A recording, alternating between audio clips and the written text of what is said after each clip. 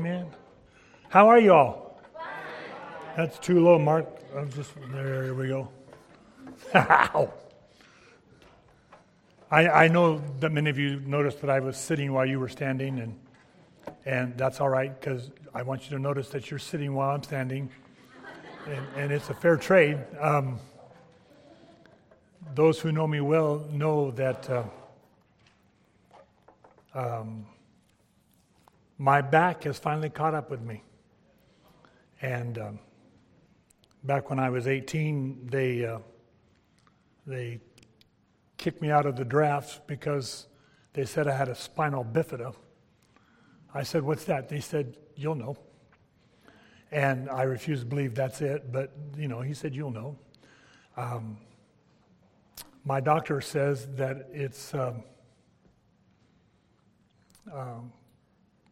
my tailbone here, arthritis has hit me, and that's all right. That's what he says. I told my precious wife, who's sitting out there, that this is basically really 40 plus years of football, basketball, baseball, softball, bowling, golf, and everything else that can screw up my back. That's what we're dealing with, but it's caught up with me, and people say, "Well, you should have slowed down." Nope, don't want to. And I wouldn't change a thing that I've done in my life. But there are times it just begins to ache, and I got to sit down. So just in case, it's right there. However, I want you to know, your former pastor picked this text. I already told you guys, then we just prayed, that they said, "How much time do you need?" I said, "More than you're going to give me." I preached through the book of James several years ago, and I went to the text he gave me. I have 4 sermons on that, and I've wrapped them all up into one. And you're going to get the whole blasted thing this morning. Amen. So take your Bible and turn me to James chapter 1, and we will look at this together. James is a great book. It's not for the faint of heart. I always tell new Christians who say, "Where do I start?" I always say, start in the book of John, because John describes Jesus in his gospel, and you need to know who it is that saved you. When you're done reading John, go to James, because James will tell you how you ought to be living your life now that you've been saved and you've received Jesus. And then from there, let's just go anywhere you want to go. I will tell you that I believe in Bible study. I'm a firm believer that you ought to start in a book, page 1, verse 1, and go through the book. You folks who pick and choose what you're going to preach or read every day, that isn't how you ought to do this. Can you imagine? And the devil hates you. Oh. And Judas went and hanged himself. That's bad news, folks. Matter of fact, where's Mark? Where did Mark go? Did Mark leave me? Oh, okay. Well, I was going to give him the verse. That verse he just told you about fears, here's your verse. Psalm 34:4. I sought the Lord, and he answered me, and he delivered me from all my fears. You do understand, folks, fear is a sin. There's a difference between being concerned and being afraid. Don't have to fear when you have the Lord Jesus Christ.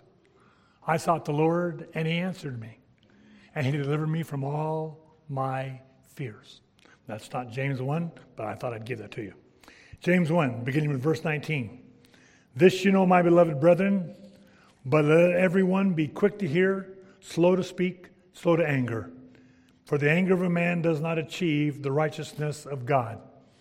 Therefore, putting aside all filthiness and all that remains of wickedness, in humility receive the word implanted, which is able to save your souls. But prove yourself doers of the word, and not merely hearers who delude themselves. For if anyone is a hearer of the word and not a doer, he's like a man who looks at his natural face in a mirror And once he has looked himself and gone away, he immediately has forgotten what kind of person he is. But one who looks intently at the perfect law, the law of liberty, and abides by it, not having become forgetful hearer, but an effectual doer, this man shall be blessed in what he does. Now, folks, remember, don't get mad at me. I didn't pick the text. But it's a great text. And my understanding is that your pastor has picked the book of James, and you've already had two preachers here before me, and they've preached on the first few verses up to verse 19. So as we come back to the text today, James is bringing us basically to the third test of a true believer. If you look back at verses 2 through 12, the first test is how the believer responds to trials. The second test of a believer is his response to temptation. Now we come to the third test, and the third test is his response to the truth revealed in the Word of God. Prove yourself to be doers. You can be a hearer or a doer. That's bottom line truth. And you see, one of the most reliable evidences of genuine salvation is a hunger for the Word of God. Psalm 42:1, the psalmist says, as a deer pants for water, we ought to thirst for the Word of God. And you see, as you look at the book here, James 19 through 27 focuses on two major truths relating to that evidence. First, saving faith is marked by a proper reception of the Word of God. And number two, it is reflected in a proper reaction to the Word of God. I receive the Word, I respond to the Word. I receive the Word for what it is. It is the absolute Word of truth. It is the inerrant, infallible Word of God. And God, in His love for you and I, is speaking to us through His Word. Love letter. The Bible basically is a love letter. Now, you don't have to like everything in the letter, but it's a love letter. Amen? And then we ought to have a right response to it. Now, our response ought to be whatever God tells us to do by His grace, we're going to get it done. Have you ever noticed you don't have to teach a baby how to drink milk? It's just natural. Folks, for you and I as believers in Jesus Christ, it ought to be a natural response to God's Word to want to do what God tells us to do. So we see four major truths. First truth is an exhortation that calls for our attention. James says to us, but let everyone be quick to hear, slow to speak, slow to anger. Now, quick to hear. That means we ought to learn to listen. You look at the average response of a man and his wife, and I'll tell you what you do. They get into an argument, and that one spouse is already thinking through what they're going to say when the other one shuts up. And you know why they keep fighting? Because they don't listen. You'd be amazed what you'd hear if you just listened. Folks, listen to me. You don't get up in the morning, have your Bible study, and you're done. Did you really hear the Word of God? Or did you just read your verses and get it done and check it off in your little book? I read my Bible today. No, you didn't. You can't tell me one thing you read. What'd you read? Oh, I don't know. When I was pastor at Emmanuel, I had a kid who went with me one day to seminary class. And on the way home, he started telling me what a great sermon yesterday was. Pastor, that was one of the best sermons you ever preached. I said, really? Give me the outline. Couldn't remember the outline. How can it be a great sermon if you don't remember what I said? Amen. Amen. We ought to be quick to hear. Listen, folks, we ought to come to the Word of God wanting to hear what the Holy Spirit speaks to our hearts. But we ought to be slow to speak. Now, that doesn't mean speak slow and be like this and be... No. It means before you open your mouth, think about what you're going to say. Listen, folks, we get ourselves in trouble because we speak before we think. We need to think before we speak. We need to say what's on our hearts and do what we need to do. You know, Jesus says to us in Romans 10:17, so faith comes from hearing, and hearing as the word of Christ. Jesus says to us in Matthew 11:15, he that has ears to hear, let him hear. John 17:17, Jesus prayed, Lord, sanctify them in truth. Your word is truth. One of the reasons why we divorce ourselves from God is because our ears are shut. And we don't hear what he says to us. So we're slow to speak. Proverbs 17:28 says, even a fool, when he keeps his silence, is considered wise. When he closes his lips, he's considered prudent. Even a fool. And folks, let me tell you what. I may be older than I used to be, but I've never seen so many fools in this generation as I've seen. We have walked away from God. And folks, that is a terrible mistake to make. We shouldn't be walking away from God. We ought to be drawing closer to God. I want to remind you, and I probably don't have to, but I'm going to anyway. This country was founded on the Word of God. You know why people don't like the Declaration of Independence and the Constitution of the United States? Because the Bible's all over it. And we are coming up with a generation of people who are leading us, who are unbelievers, who don't believe the Bible and don't believe what it says. I am a God-given red, white, and blue American, and I am proud of the fact that I live in America. And we all ought to be. And I'm about ready to start using my credit card and buying anybody a one-way ticket any place they want to go in this world that they think is better than this country. I say to my wife all the time, I don't know why we keep telling us what a bad country this is when our borders are being broken into and everybody's trying to come to this country. Why do you do that? If it's so much better someplace else, go someplace else. Amen. But if you're going to live in America, you ought to be proud of where you are. Hear me. Controlled tongue.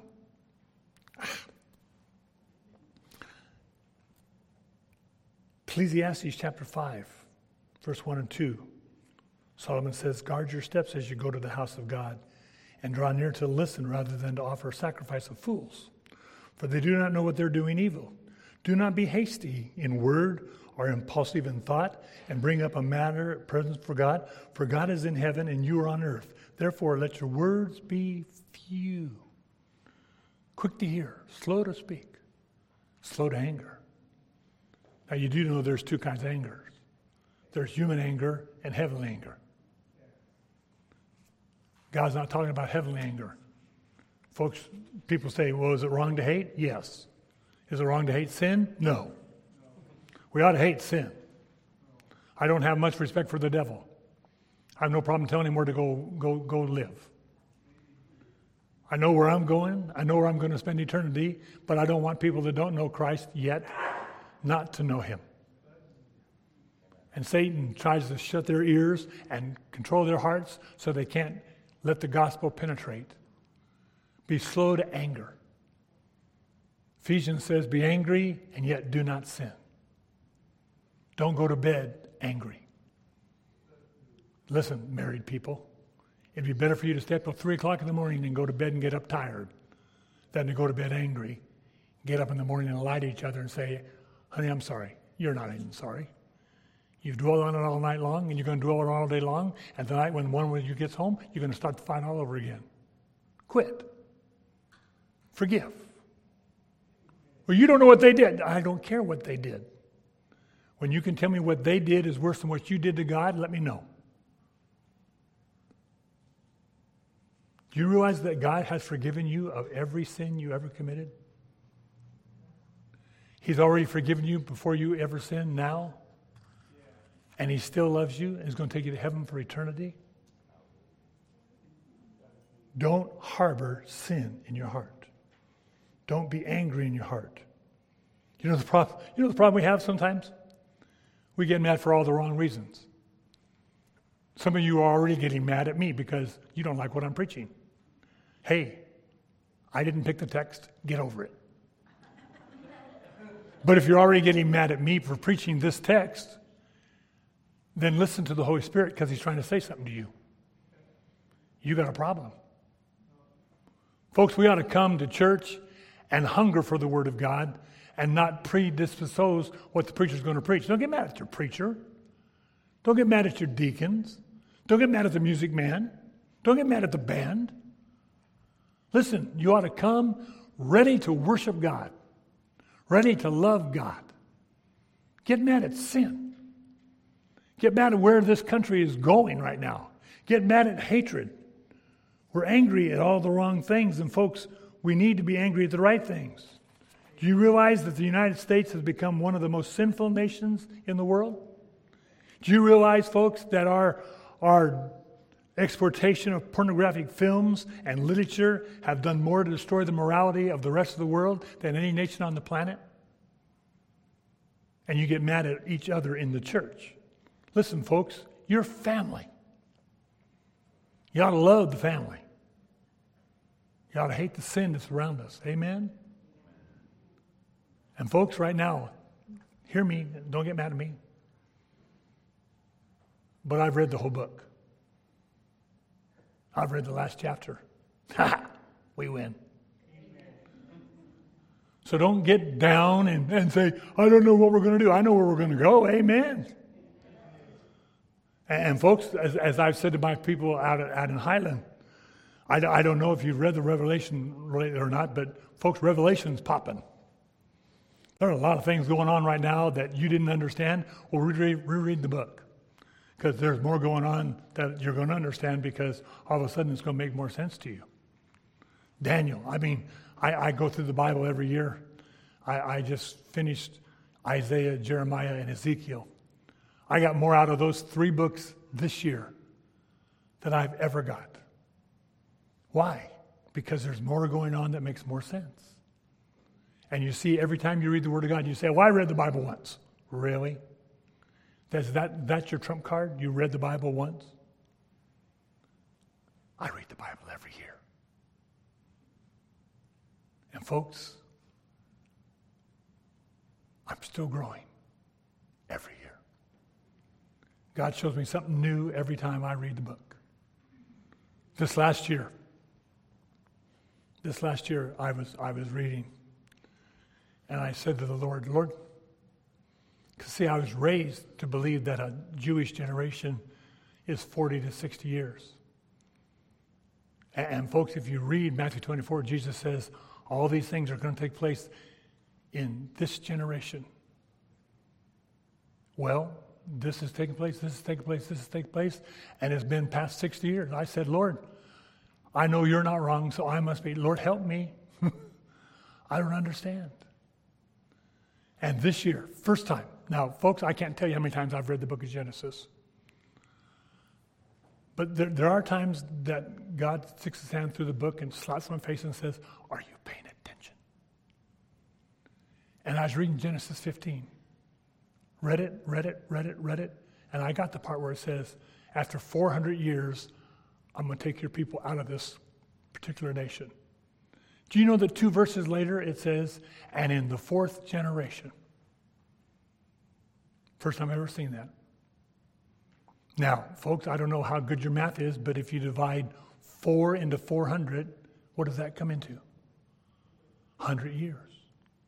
So Israel was refounded and reclaimed and restarted and became a nation again in 1948. So all of these things will take place in one generation. So what's the go-to date? 2048. It's 2022. And in between that, we got a few more things to go, and plus a 7-year tribulation. And it doesn't say it has to go to 48. I'm telling you, folks, Revelation's popping. Are you ready to meet your Savior? Or are you saying, well, Lord, what am I going to do today? Get up. Get going. Put a smile on your face. You know that smiling today in this generation causes people to be alarmed? They can't believe people can be happy. But you can be. You can be. As Christians, we need to be faithful. We have the character of Christ. So James says, number 2, we need a passion that calls for rejection. We're to lay aside all filthiness and all wickedness. Pulling weeds. You know, if you read the passage, it's almost like saying to us, let me read it to you one more time.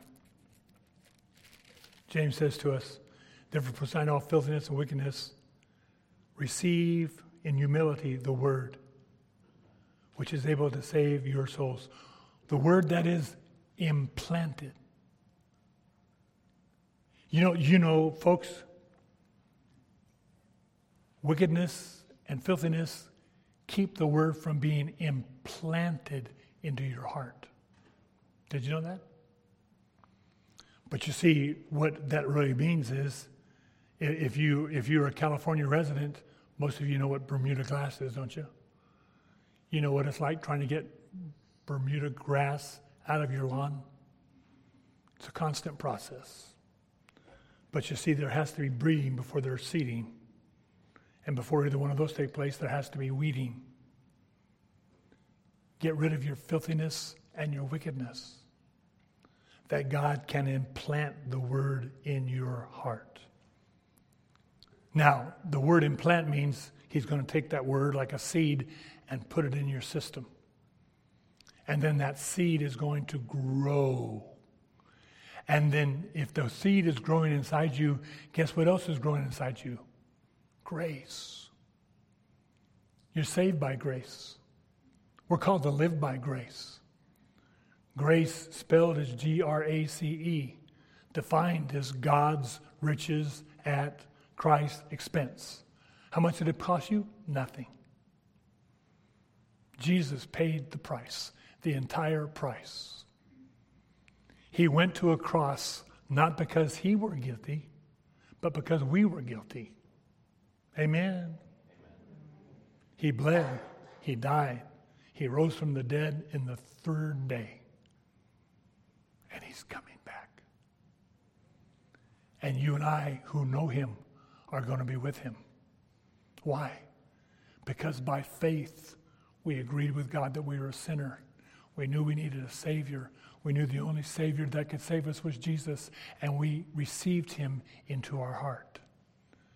You say, well, I believe in God. Well, so does the devil. He's still going to rot in hell. Listen, folks, you don't believe in God with your head. You receive Christ in your heart. You do understand what I say to you, folks. Now hear me. Christianity, true Christianity, is not a religion. We've let the world put us in a category of, we're not a religion. True Christianity is a relationship between the believer and the Creator. Between the sinner who's been saved by grace and the Savior. The world worships gods of rock and trees and iron and things that God created. We worship the Creator, the Heavenly Father. Listen, do you understand when I say to you, do you know what the most difficult verse of Scripture is? Now don't say, well, predestination. Nope. Well, foreknowledge. Nope. The most difficult Scripture that you have is Genesis 1:1. In the beginning, God created the heavens and the earth. You buy that Scripture, you don't have any problem with the rest of it. Listen, if you buy that Scripture, evolution's a farce. If you buy that Scripture, most of what science is telling you today is a farce. Listen, I'm for science, but I think you ought to use science as it's meant to be, not what you want it to be. In the beginning, God created the heavens and the earth. Oh, I don't believe in God. That's your problem. Doesn't mean he doesn't exist. But if you don't believe that there is a real God, then you're one of those people that's going to tell me that you don't believe there's a real hell. And I'm here to tell you, folks, listen to me. There's only two places you're going to go when you die. One's heaven, one's hell. And there's nothing in between. And the only way you're getting into God's heaven is God's way. And Jesus said in John 14, verse 6, did he not say, I am the way, the truth, and the life, and no one comes to the Father but through me. Going to church isn't going to get you to heaven. Wishing you could be saved isn't going to get you to heaven. The only one who can get you into heaven is the Lord Jesus Christ. And for you to get the Lord Jesus Christ into your life, you're going to have to believe that he is. Admit to him that you're a sinner and you need a Savior. Ask him to forgive you of your sin and come in to your life. I told you guys this morning at our church in Highland, we do fireworks for the city. We light up the place. And Tuesday night, we had 16 people saved. That's not the best part. The best part was one of them was a deputy sheriff who was on duty guarding us. While he was guarding us, he was being saved. Yay! And that's good. Amen? You just never know what God's up to. But folks, let me tell you what, even lost people today know there's something wrong. Where are the Christians with their mouths open telling people we have the answer? And it isn't going to church. Listen, if they get saved truly, they're going to want to be in church with God's family. You're getting me off this sermon. Quit. But you see, hear me say this to you. By nature, we plunge into Bible study and worship. But we come to worship and go to Bible study with cluttered lives. Here's what we say. We say, God, I got 10 minutes. Speak to me quick. Who do you think you are telling a holy, righteous God you got 10 minutes and he's got to hurry up and tell you something? You think God's going to tell you anything? You'd be a lot better off going to the Lord and say, Lord, speak, Lord, for your servant is listening. And open up your ears, which is the road to your heart, and listen and let the Spirit of God speak to you. And if he speaks to you, he will change you for eternity. There's the amen right there. Amen. Listen, God has more to say than you want to hear. Why doesn't God tell me anything new? Listen, you won't even listen to the word in the book. If you won't read the Bible and you won't believe the Bible and you won't live the Bible, why should God give you any more? Well, I don't know. I've read 2 or 3 books in the Bible. They're boring. You're boring. Bible's not boring. Bible's an exciting book. It's the inerrant Word of God. So without a cautious ear and a controlled tongue and a calm temper and a clean heart, you can't receive. Which brings us to point number 3. We need to receive. Reception calls for humiliation. The spirit of the receiver we receive in what? Humility. Not arrogance. Not pride. I don't go to the Lord to see if there's anything he can teach me. I go to the Lord knowing that there's much he can teach me if I've got the Spirit to receive it and hear it and live it and do it. The spirit of the receiver is we receive God's word. We welcome God's word. A gentle attitude that expresses itself in submission. We're not called to resist the word of God, but receive the word of God. And he'll take it and implant it. The implanted word does not refer to implanting at birth, no, but to a seed planted at a later time we grow. So repentance prepares the soil of our heart. Reception welcomes the implanted word, and the word of God roots itself more deeply in us. The new life then develops in us, and the old life dies. Romans 6 says you got a new life.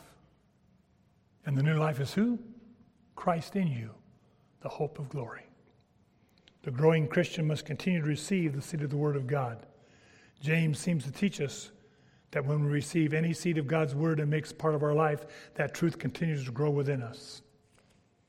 But James reminds us that there must be, number 4, a resolve to the Word of God. What does he say?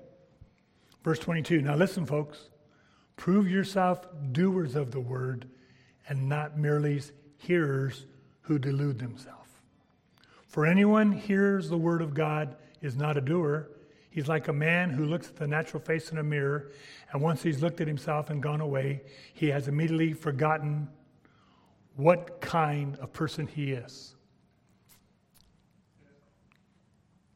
There's a glancer.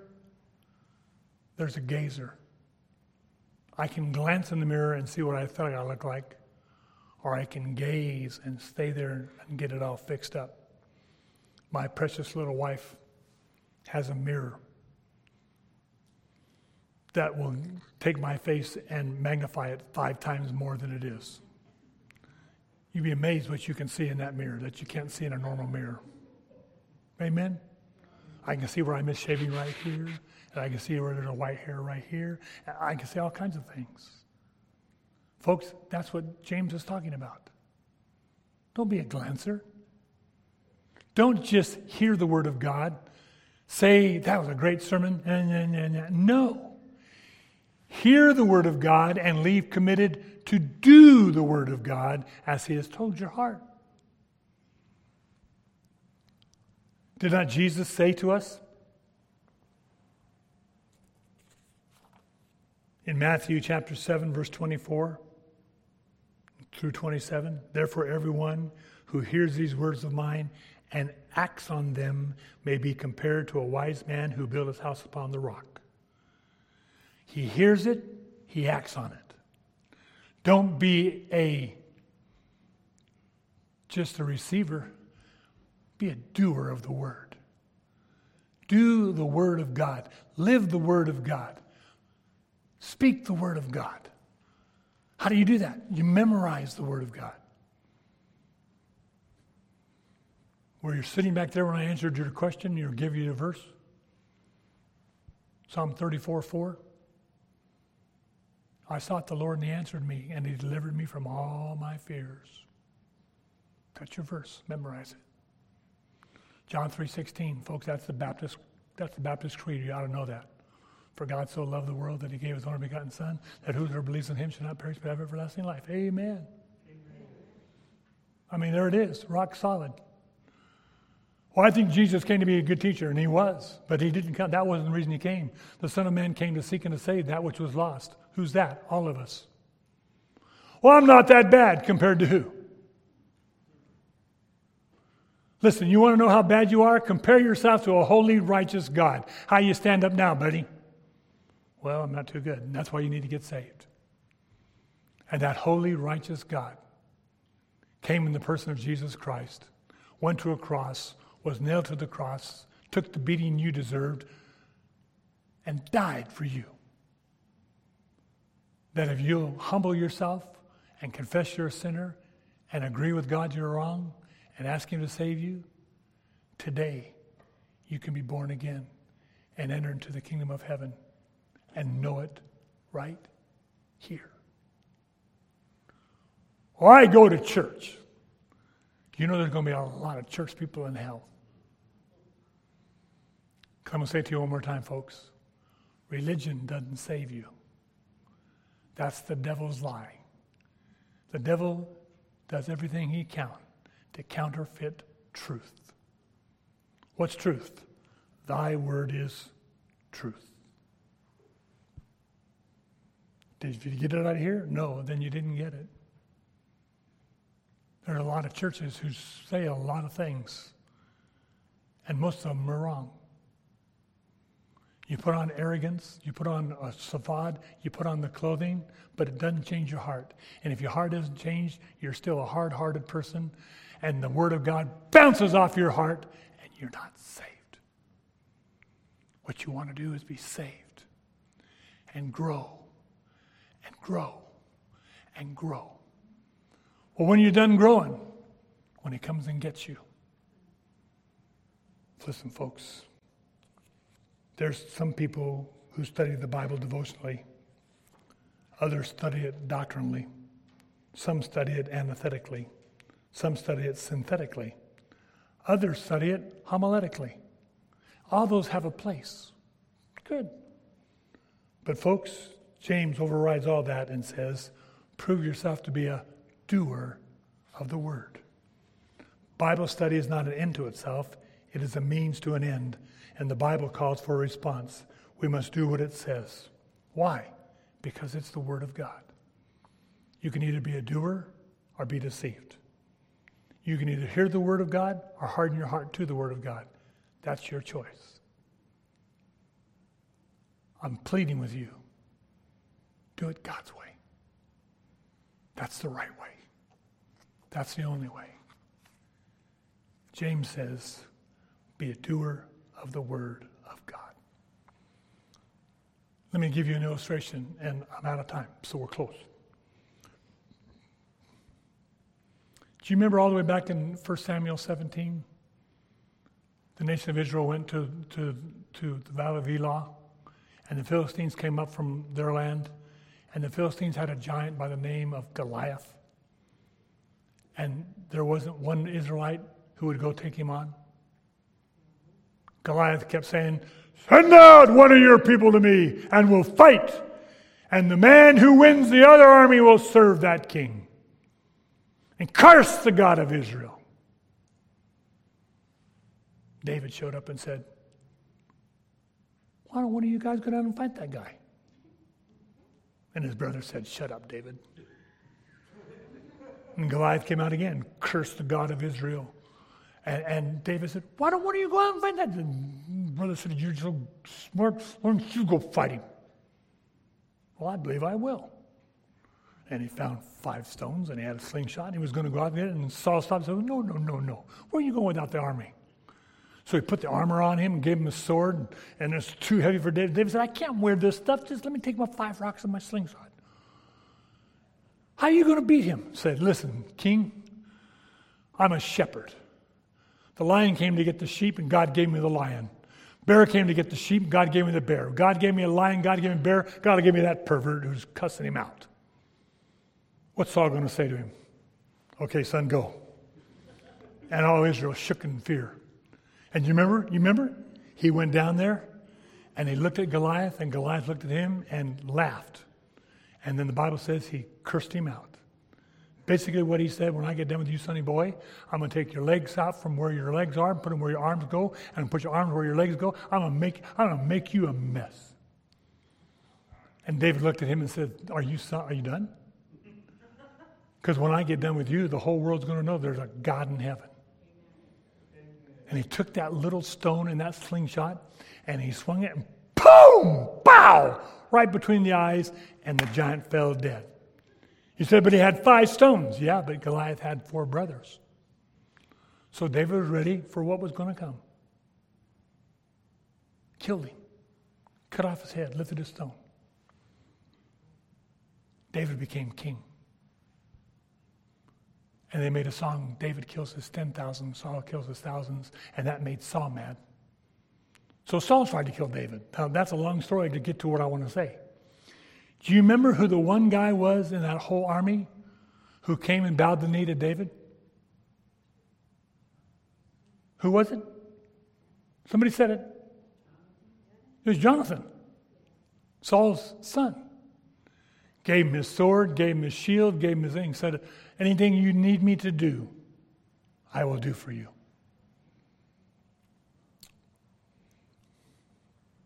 Now, that was a good thing to do. And I believe that Jonathan in his heart meant every word of it. The sad fact was, though, when Saul came out to kill David, Jonathan complained, but he didn't do anything about it. When David ran, Jonathan didn't run with him. When David hid in the cave, Jonathan wasn't with him. Jonathan was no more found, and Jonathan ended up dying with his dad up in northern Galilee. Right or wrong? But if you're going to give a guy your sword, your spear, and say, I'm yours, then you really ought to be, don't you think? Now, before you start getting judgmental, I just gave that illustration to say this to you. Folks, what good is it to you to sit here today and hear this sermon and know what I've just told you, walk out those doors and say that's a great sermon, and tomorrow go back into your old self and do nothing about it. Be ye a doer of the word. If you know I'm right, then folks, you need to make a decision in your heart right now that I'm going to quit being a hearer and start being a doer. Before you open that Bible in the morning, make sure you give yourself enough time to stay there in case God has a message for you. And study the book. Read the book. If you get up and you got 10 minutes to get to work, then go to work. Find time where you can have a quiet time and let God speak to your heart with the understanding that God is saying this to you for a reason, and it's not to just build your education up. It's to change your life and make you more like Christ. Amen? That's what James is trying to say to you. Be quick to hear. Be slow to speak. Be slow to anger.